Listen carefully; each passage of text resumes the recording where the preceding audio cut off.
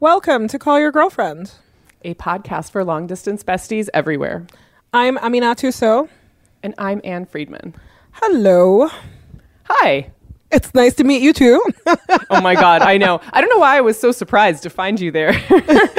Some days the small talk comes more easily than others. That's just the truth. Woo, that's a word, Anne. Woo, child. What are we talking about today? Today we are talking about a favorite white lady pastime, true crime. Call your girlfriend. It's time you had the talk. Give your reasons. Say it's not her fault.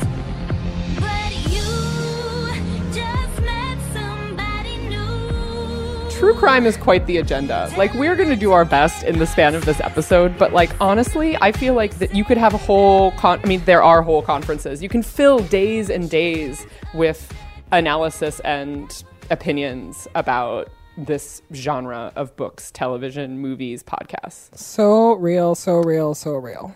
Well, I'm going to be honest, which is that I have never understood the appeal of murder TV / murder podcasts. Do you really not understand the appeal of it, or are you just saying that it does not appeal to you? You're right. That's overstated a little bit. Well, it's true that it doesn't appeal to me, but part of it is like the idea of the kind of true crime super fan who is like, I listen to 5 different podcasts and like Law and Order is how I calm down at the end of the day or whatever. Like the kind of like someone who is consuming just like a lot of media across the board that's like focused on predominantly women getting murdered is a thing I actually don't understand. Like, it's hard for me to understand the appeal. Like, and I find it so unsettling and not settling. I think that there are a lot of things that are going on here. I personally am not interested in the like spate of podcasts that we have that are about people getting murdered. It's not my preferred way of dealing with that content. Am I heavily invested in the Law and Order series in general? Absolutely, for both murder and non-murder reasons. I also think that there is something always like very interesting whenever people say true crime. It's like, what is it really? Because there's 100% the stereotype of like, oh, it's like women getting murdered on TV or whatever. And then even within that whole genre, you have this like kind of thing where people think they're doing something a little bit more elevated, where they talk about cases that don't necessarily involve women, or that, you know, like they're trying to exonerate people, or they're like, I'm not quite sure like what we're saying when we're talking about true crime. It's like, sometimes are we all on the same page? Right. I guess I would lump like the sort of like air quote highbrow things like Serial in with a true crime podcast that is like recycling reporting from somewhere else about a murder that has happened in a small town. Like, I feel like it is like related thematically. You and I are on the same page about this. I cannot speak for everyone, but I think that like generally the contours of that stuff that is interesting to people, I think that for some people it's truly just a kind of normal, like I wouldn't say obsession, but a kind of normal like psychological path to pursue. It's not any different than somebody who's like into like doing newspaper clippings, right? It's like, hi, like the news prioritizes dead people, so let's do it. I think that there is also the obvious evil is like fascinating to a lot of people. Then there's also the horror show of the 24/7 news cycle, which I'm like, you can read about Trump or you can read about true crime. And honestly, sometimes the true crime is less heavy. Fair enough. And I guess I don't see the like read about Trump or like read the news as optional, which is like, doy, of course it's an option. Right. Like, of course I'm making a choice when I do that. Yeah. But here's one thing I think that is also true about true crime is that for a lot of people, it helps you feel prepared almost. I'm thinking about the interview that I did with Carrie Goldberg a couple of weeks ago, who was that awesome, badass lawyer who deals a lot with like revenge porn. And one of the points that she had made was that being prepared for shitty things to happen to you is a better framework for your life than like being in crisis and having to figure out what to do. And I think that when I think about the women that I know who are super into like murder TV, one of the underlying things there is that they're like, oh, I am most likely to be a victim of murder. So what do I need to know about this? And their entire TV channels, that this is their bread and butter, is this like very sick kind of like, let's get you prepared for the hurricane of your life. I also, like, some people are obviously like adrenaline junkies and it makes them happy. Some people, like, there was one person that I was talking to that I'm definitely not friends with, but I remember them like really saying how Caveat, I'm definitely not I'm friends definitely with this not friends with person. these people. But we were talking about, I forget like what show it was, but they were very much like, oh, like part of why I like watching this is because it just like, I'm glad that it's not me. And I'm like, this is it's such a morbid thing to say. But you know, I don't know. I also don't feel that true crime is so much different than the people I know who love to watch horror movies. You know how I like cannot fuck with horror movies.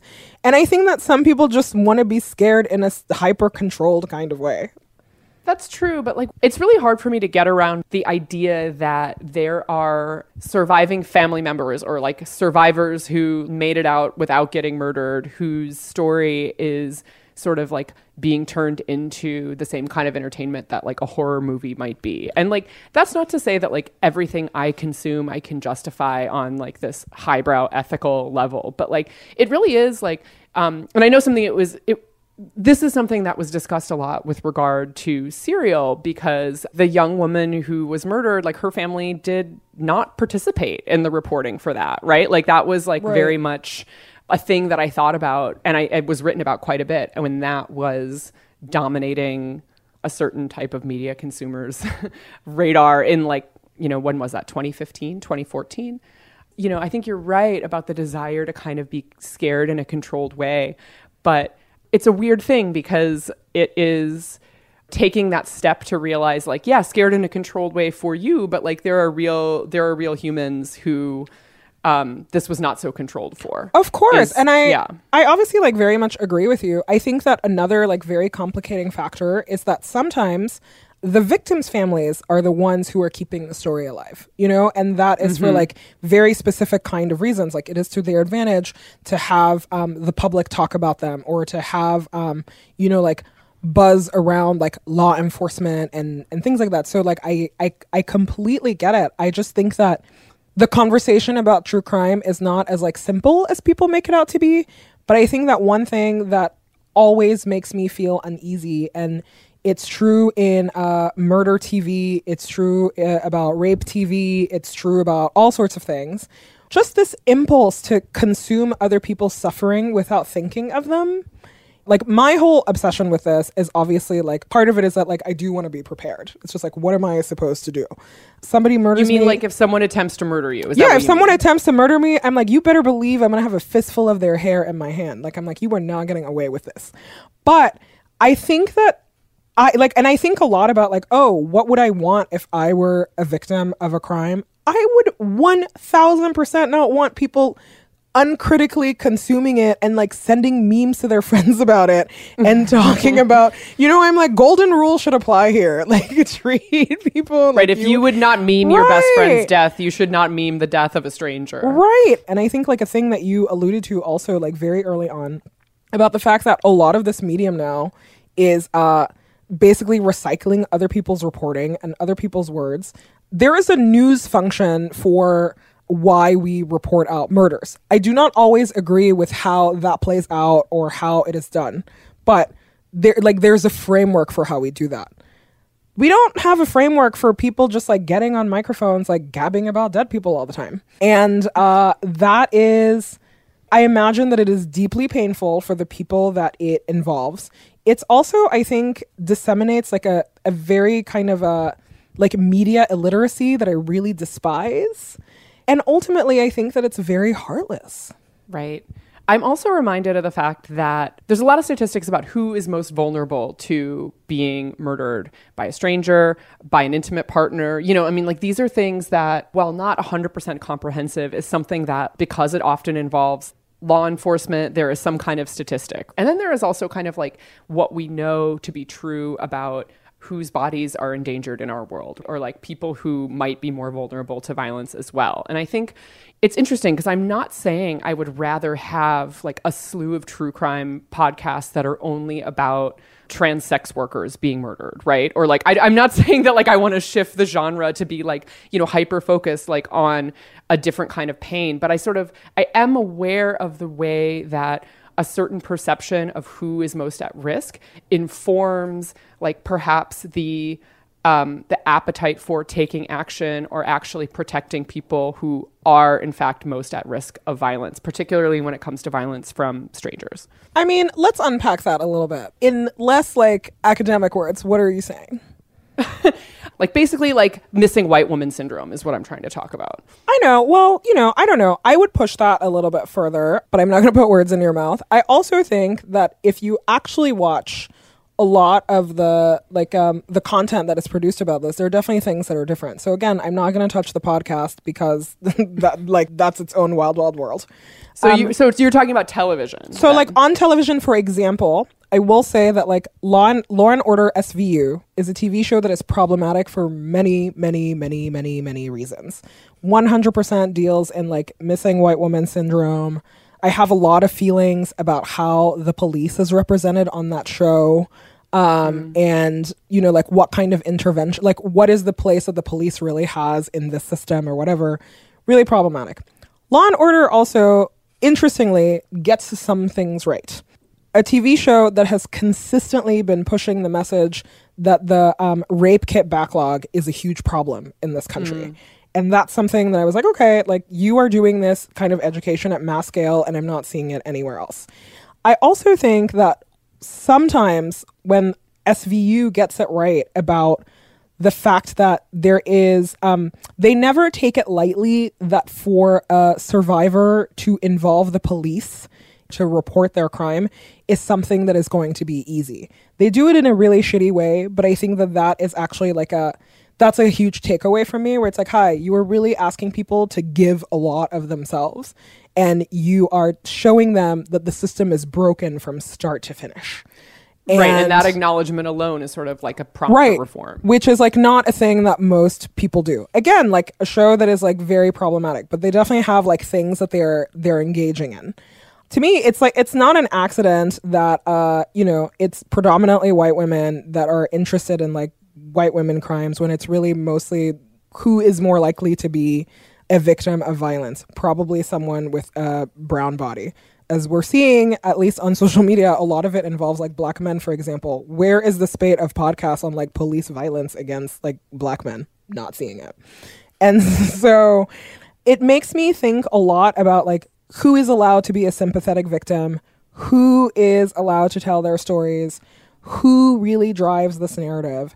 Because all of the stuff that is happening on TV in these podcasts, people are consuming them. This has huge consequences for how people who are actual victims of crimes are treated and how they're perceived and how they're pushing that. I just want to say thank you. That is 100% what I was trying to say and way more articulate than my bumbling. But and that is why I sort of am like, I don't think that it is bad to have people interested in true stories of what it is like to interact with the criminal justice system. And I think it is, in fact, like, it's more interesting to say, like, how do we take that interest and like widen the lens of like what that could mean in terms of involving people and changing it. Woo, true crime. And I guess like one thing I want to be clear on is that I am not indicting people for consuming this content. I consume this content. In fact, when we had our friend Josie Duffy Rice on the show, I want to say last year maybe, talking about the criminal justice system, Josie is someone who spends every waking hour trying to make the criminal justice system better and going after prosecutors who are just doing nonsense. And Josie is my number one Law and Order SVU texting pal. So it's not, that's the point is not like, don't consume the content. The point is, are you consuming this content with a critical lens? And also, what are you actually doing with the knowledge that you have? And what does it mean for the community that you're in?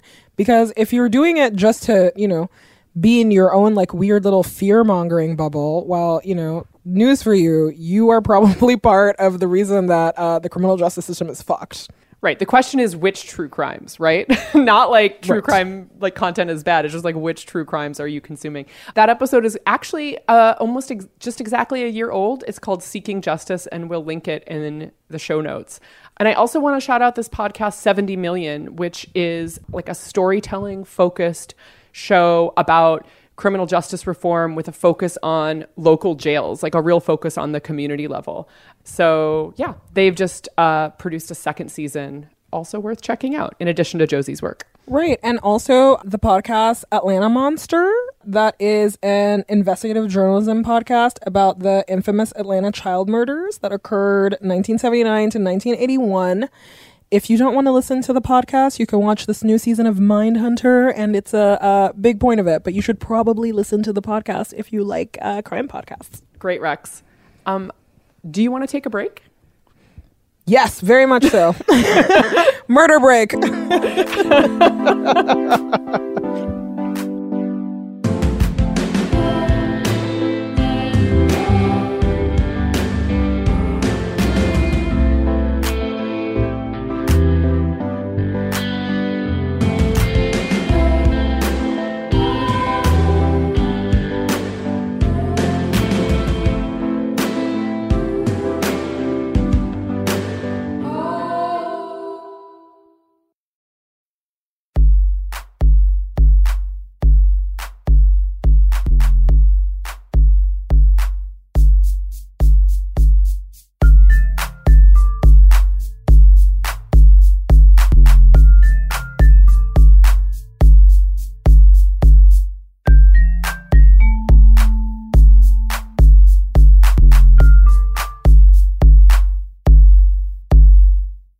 So in this vein, I talked to the reporter and writer Rachel Monroe about her new book. It's called Savage Appetites: 4 True Stories of Women, Crime, and Obsession.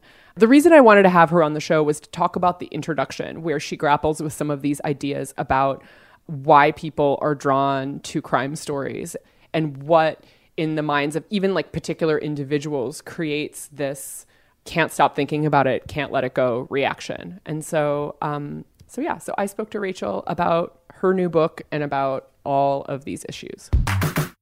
Rachel, thank you so much for being on the podcast. Oh, I'm so happy to be on this excellent podcast. I am on like a very personal level excited to have you here because I feel like you might be able to explain to me the appeal of true crime. Like, you've spent a lot of time, like, this is something that I have watched grow in popularity, something that I have, and I don't even mean this in a sense of like, oh, I'm like better than it, or I have a moral objection, although that's an interesting conversation. I just mean that like, I just don't love it the way that many, many women clearly do. And I think that's a whole other level of alienation too, when you see people not just enjoying something, but enjoying it with this extra level of energy or fascination or hunger. I mean, I did keep coming back to those metaphors of hunger when I was writing the book. Yeah. And so, okay, so maybe talk a little bit about the framing of the book, the questions you set out to answer, and the reporting you did to answer those questions. It did really start with my own curiosity about myself. Like, why did these crime stories, which I am, as a reporter, as a aware person in the world, I realized that they were a distorted version of reality. Mm-hmm. And yet they would get their hooks in me in a way that other stories wouldn't. And I also was curious, thinking more broadly about why this was such a phenomenon among women. I was aware that most murders are committed by men. Most victims of murder are also men, actually, which is something that sometimes surprises people. The people working in the world of murder or committing murders, it's a masculine world, and yet these stories are overwhelmingly consumed by women. So I just wanted to think about what was drawing so many people to those stories, and then also like going beyond that, what is the effect in the world, politically, socially, culturally, on a both personal and larger level of having certain stories get so much attention and certain stories not. And then I did it through looking at 4 women over the course of like the past century or so who each became fascinated with a crime that didn't happen to her, rather than just talking about myself or talking about, some idea of like women as a broad category. Yeah, I mean, I know, and this is just like my own feelings upon my own feelings as like a kind of distant observer of this phenomenon, and also just as a reader of your book, is it seems to me that like a lot of the more interesting conversation about deeper reasons why obsession with, horrific crimes occurs like those conversations are interesting, but in the kind of mainstream spaces where these crimes are discussed, so like the message boards at CrimeCon, on podcasts, that doesn't seem to be a dominant part of it. And maybe I'm being dismissive because it's not my genre, but I would love to hear you talk about that. Totally. And I think stories about other people's pain, because that's sometimes how I describe this book, as it's like, how do we relate to other people's pain? What is our responsibility? What is it? Why are we attracted to it and repelled by it? And I think stories about other people's pain can open you up in a way, right? And connect you to other people's pain and make you realize like how much vulnerability there is in the world, or they can totally shut you down and turn you inward and make you just think about yourself and your own experience and people who are like you. Yeah, I wish there were more of those conversations, those kind of opening up conversations in these worlds, but I don't see a ton of it either, which is not to say that it doesn't exist. True crime, like a lot of genres that appeal to women, gets dismissed a lot as trashy or vapid. Right, trashy voyeurism and full stop. Exactly. And so I think that when something has been dismissed, it's really easy to retreat into a kind of defensiveness. You know, and anytime criticism or critique or questioning is brought up, to want to like double down and not allow any of that. But I think good criticism is a form of like great love and respect. You know, I tend to think that. I wish there was more space for that. Yeah, it's funny that you bring up good criticism, because I really loved your review of the My Favorite Murder Women's book. And I kept wondering if I was like, is she holding back? Does she really want to indict, like, kind of, not that they are the only podcast that does this, but like, you know, wondering whether they are an appropriate vector for a certain type of critique. Yeah. Well, I did that was actually my first instinct.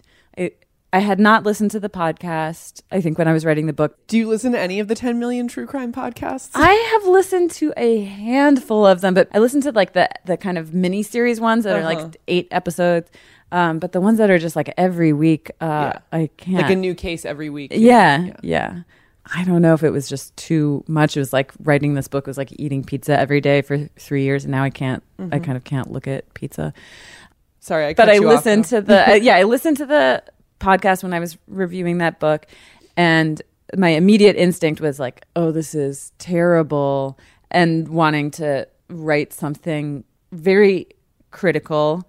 But then I realized part of my motivation, I think, if I wrote that would be me drawing a line and being like, they're on the other side of this line, and what they're doing is bad, and I'm on this side, and I'm good. I'm doing this in a virtuous way. I'm not that. And I had a lot of friends and family members who I really like and respect who love that podcast.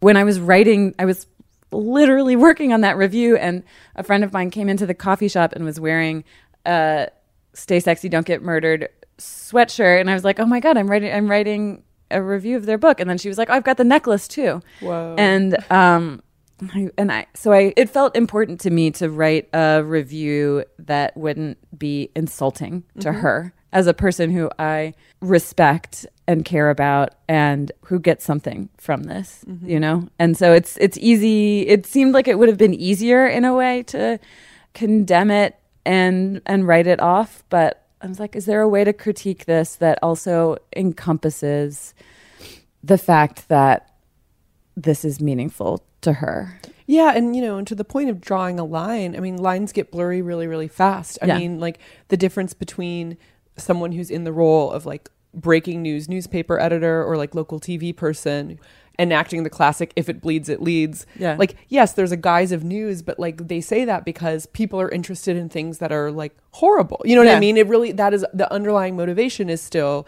entertainment. And like, I don't even know what to call the other people's pain phenomenon, maybe to like put it in your terms, playing out in so many different contexts. And you would think that at this point, like, this is the other thing I kept thinking reading your book, is like, you'd think that in this moment there would be less appetite for this than ever, because like, not, I mean, the news has always been full of horrors, but I think like people who are relatively safe in the day-to-day are feeling overwhelmed and threatened in a new way. And I think I'm speaking specifically about like our demo of like 30 something cis white women. Yeah. Yeah. But I think that's, in a way, it makes total sense as to why this is happening now, because you have these threats that that I feel, I guess, are kind of ambient and abstract, and I feel like terrible political movements and climate change and that vague end of the world feeling, and yet on a day-to-day level, my life is like mostly fine and comfortable. And so these stories, I think, speak to a kind of threat. They speak to that part of us that feels threatened or vulnerable, but the villain is, rather than enormous systems, the villain is a bad dude, and you can catch him. And so it speaks to those anxieties, but lets you feel, at least in a momentary way, a kind of relief or closure. But then, of course, it doesn't really assuage anything. And so you need another one and another one and another one. I think that's why when it starts to feel compulsive. I think it's very interesting that we are at this moment when the world feels really precarious. The violent crime rate is basically at the lowest that it has ever been. And I think that gets left out of the discussion a lot when we're steeping in these stories of violence. And some of that has to do with media, maybe, and how stories of terrible things that happened 1,000 miles away are now like really available to us. In the book, I write about this Pew study where they ask people every year, do you feel like the crime rate is going up or down? And while the trends have been since 91 or whenever, like a steady, precipitous decline almost every year, people think that crime is going up. And that is also something that happens in these podcasts where you, particularly the ones that are retreading crimes from the 70s and the 80s and the 90s, and it gets kind of blurred in this way where people's sense of where danger is or who is vulnerable or what the actual risk in the world is, it gets kind of fuzzy or distorted from reality. Right. The fact that men are the majority of murder victims, the fact that violent crime is basically the lowest it has been, for generations. Like, these things need to be repeated when we're talking about true crime. Right. I mean, right. And it's the difference between other people's pain that becomes like a sense of, oh my God, the world is closing in and crime is getting worse. Yeah. And then there's like other people's pain, like, maybe like a demographic that we don't see on TV all the time, right, where it's more like, oh, distant statistic. Like, in some ways, I mean, I would never argue it's a privilege to have something horrific and violent that happened to you turned into entertainment fodder. Yeah. But there is sort of a lesson there too about the relative safety and privilege of consumers of these stories versus yeah.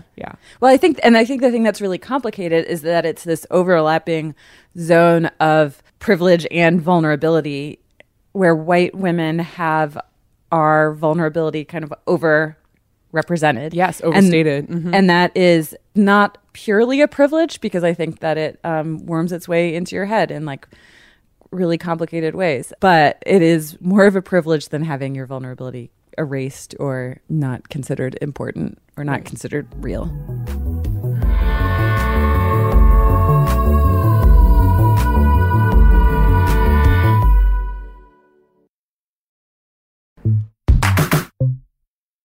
I just realized I hadn't asked you, in terms of the CrimeCon audience, in terms of what you know about the consuming audience for these stories, is it mostly white women? I wasn't really able to have any like clear stats about that. So all I can say is that from the audience that I saw at CrimeCon and from what people see at the My Favorite Murder events, it does tend to be white women, but I also know anecdotally that the audience is not homogenous. Right. But definitely at CrimeCon was like overwhelmingly young white women. And I guess it's sort of, aside from questions of audience, which might be harder to have some definitive statistic about, like, we can look at the stories that are shared as part of true crime and see some similarities among the victims in those stories. Right.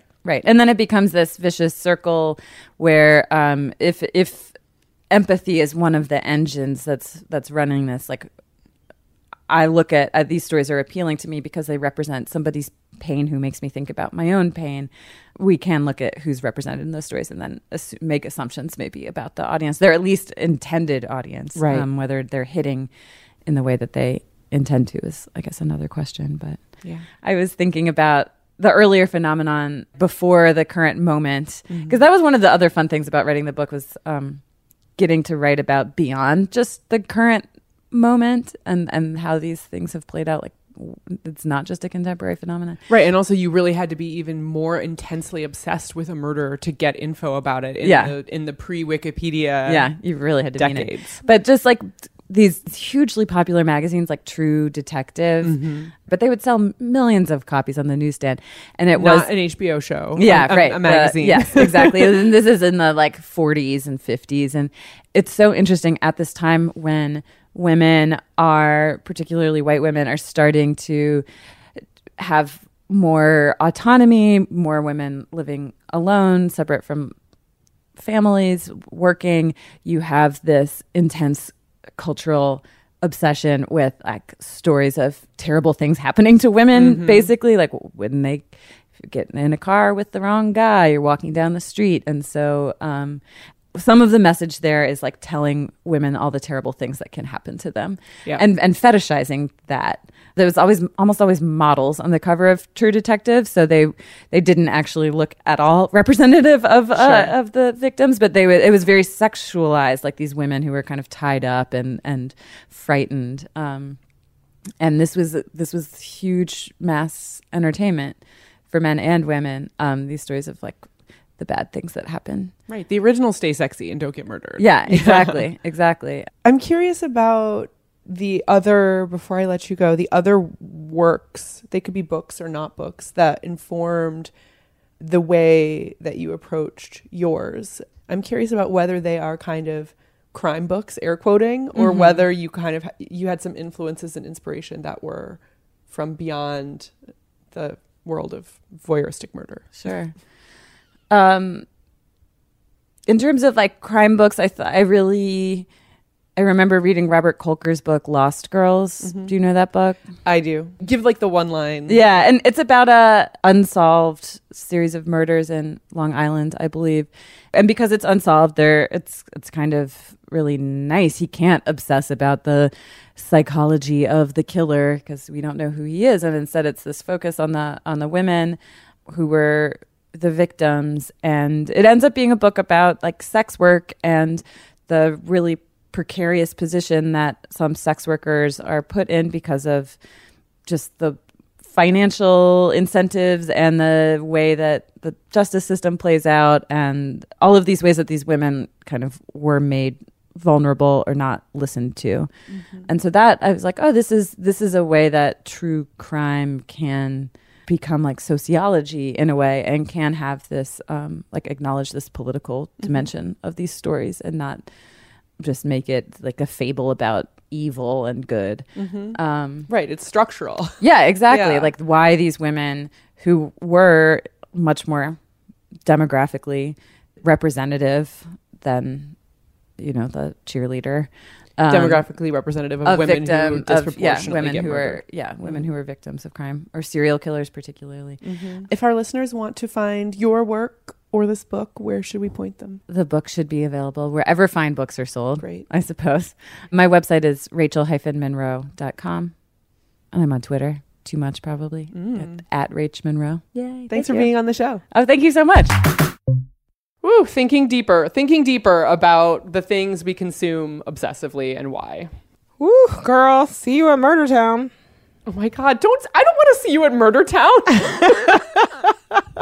I want to see you at Alive Town. I want to see you like in my texts and like in person and thriving. I do not want to see you at Murder Town. Are you one of these people like me who thinks about dying all the time, or no? I mean, I do think about dying, but honestly, like, I think about dying in the sense of like, I'm going to fall down a flight of stairs and break my neck. Like, they're like Russian doll style deaths. Like, I don't think about like, I'm going to get murdered death. That's what I was going to say. I think about dying constantly, 24/7. I have every scenario. I'm convinced that it's going to be one of these like humiliating deaths where they'll be like, there was a pencil sharpener involved, like something stupid. You know how every year they publish those and they're like 7 people died from glue and then 4 people died from like it's always that thing. I'm like, I'm going to be one of these like humiliating ones. But murder never crosses my mind. Not because I don't think that I couldn't be murdered. I just think that there are so many other ways that people die all of the time. Totally. I mean, okay, first of all, I think all the time, I am rarely on a piece of gym equipment, but if I am, I think about having an aneurysm on it and then dying flopped over the piece of gym equipment. I think about that with regularity. That's real. That happens to people. It does. And then I also, this is why I don't cross like between the cross lights, especially in a city like Los Angeles. I will always like cross at the light because I'm convinced that I'm going to get hit by a car as a pedestrian. So yeah, those are my two like keep me up at night. Popular ways. I'm telling you. Popular deaths. People do die in very pedestrian ways. It's just literally pedestrian. Very pedestrian ways. Murder is I don't know. It annoys me also because there is so much danger lurking and all this stuff, but I just think that the attention that we give it is so outsized compared to what is actually happening. Right. And speaking of outsized, I think that there is a reason why I don't think about it as much, which is like, I'm a really big body to dispose of. Like if you were roving around for a murder victim, I'm like, there is someone easier to put in a trunk than my frame. Like, and I think about that, like, and that is not like to shame anybody with any kind of body, but I just want to recognize my big body priv when it comes to like not fearing a stranger in a dark alley. And this is how I know that you don't watch any murder TV. First of all, the technology has vastly improved. There are so many ways for to killing big women? For disposing of bodies in general. This is my most enduring feminist belief I have. Like it's not women are equal to men. Like, my most enduring belief is that there are probably the same number of women serial killers as men serial killers, but they never catch the women because the women are smarter, because they have periods and they know how to get rid of blood. Okay. That's me. Now That's me. Zero basis in evidence. It's like my murder TV is my obsession is serial killers. And every time I watch it, I'm like, where are the ladies? Are there no ladies or are they not getting caught? And I'm believing that they're not getting caught. Well, there is that movie where like Charlize Theron was like, I'm gonna be like not pretty and try to get an Oscar from a long time. Like Shout out to Monster. Shout out to Monster. That's what it's called. Shout out to Charlize Africa, which everybody forgets. That's her real Instagram handle, Charlize Africa. Wow. She is South African. For Monster. Sure, but the whole continent though, like listen, Charlize Africa. I'm gonna let her have it. Murder, something I would like to think about less, even though it happens. And I also want to really acknowledge that it is something that also happens to a lot of people. And if you're listening to this and it's hard, I'm sorry about that. I was gonna say stay sexy and don't have an aneurysm on the elliptical, but it feels not right after that very sincere and warranted comment. So maybe we should just say, I'll see you on the internet. Just stay sexy. See you on the internet. You can find us many places on the internet, callyourgirlfriend.com, Apple Podcasts, Spotify, Stitcher. We're on all your favorite platforms. Subscribe, rate, review, you know the drill. You can call us back. You can leave a voicemail at 714-681-2943. That's 714-681-CYGF. You can email us, callyrgf@gmail.com. Our theme song is by Robin. Original music composed by Carolyn Pennypacker Riggs. Our logos are by Kanisha Sneed. We're on Instagram and Twitter at callyrgf. Our associate producer is Jordan Bailey, and this podcast is produced by Gina Delvac.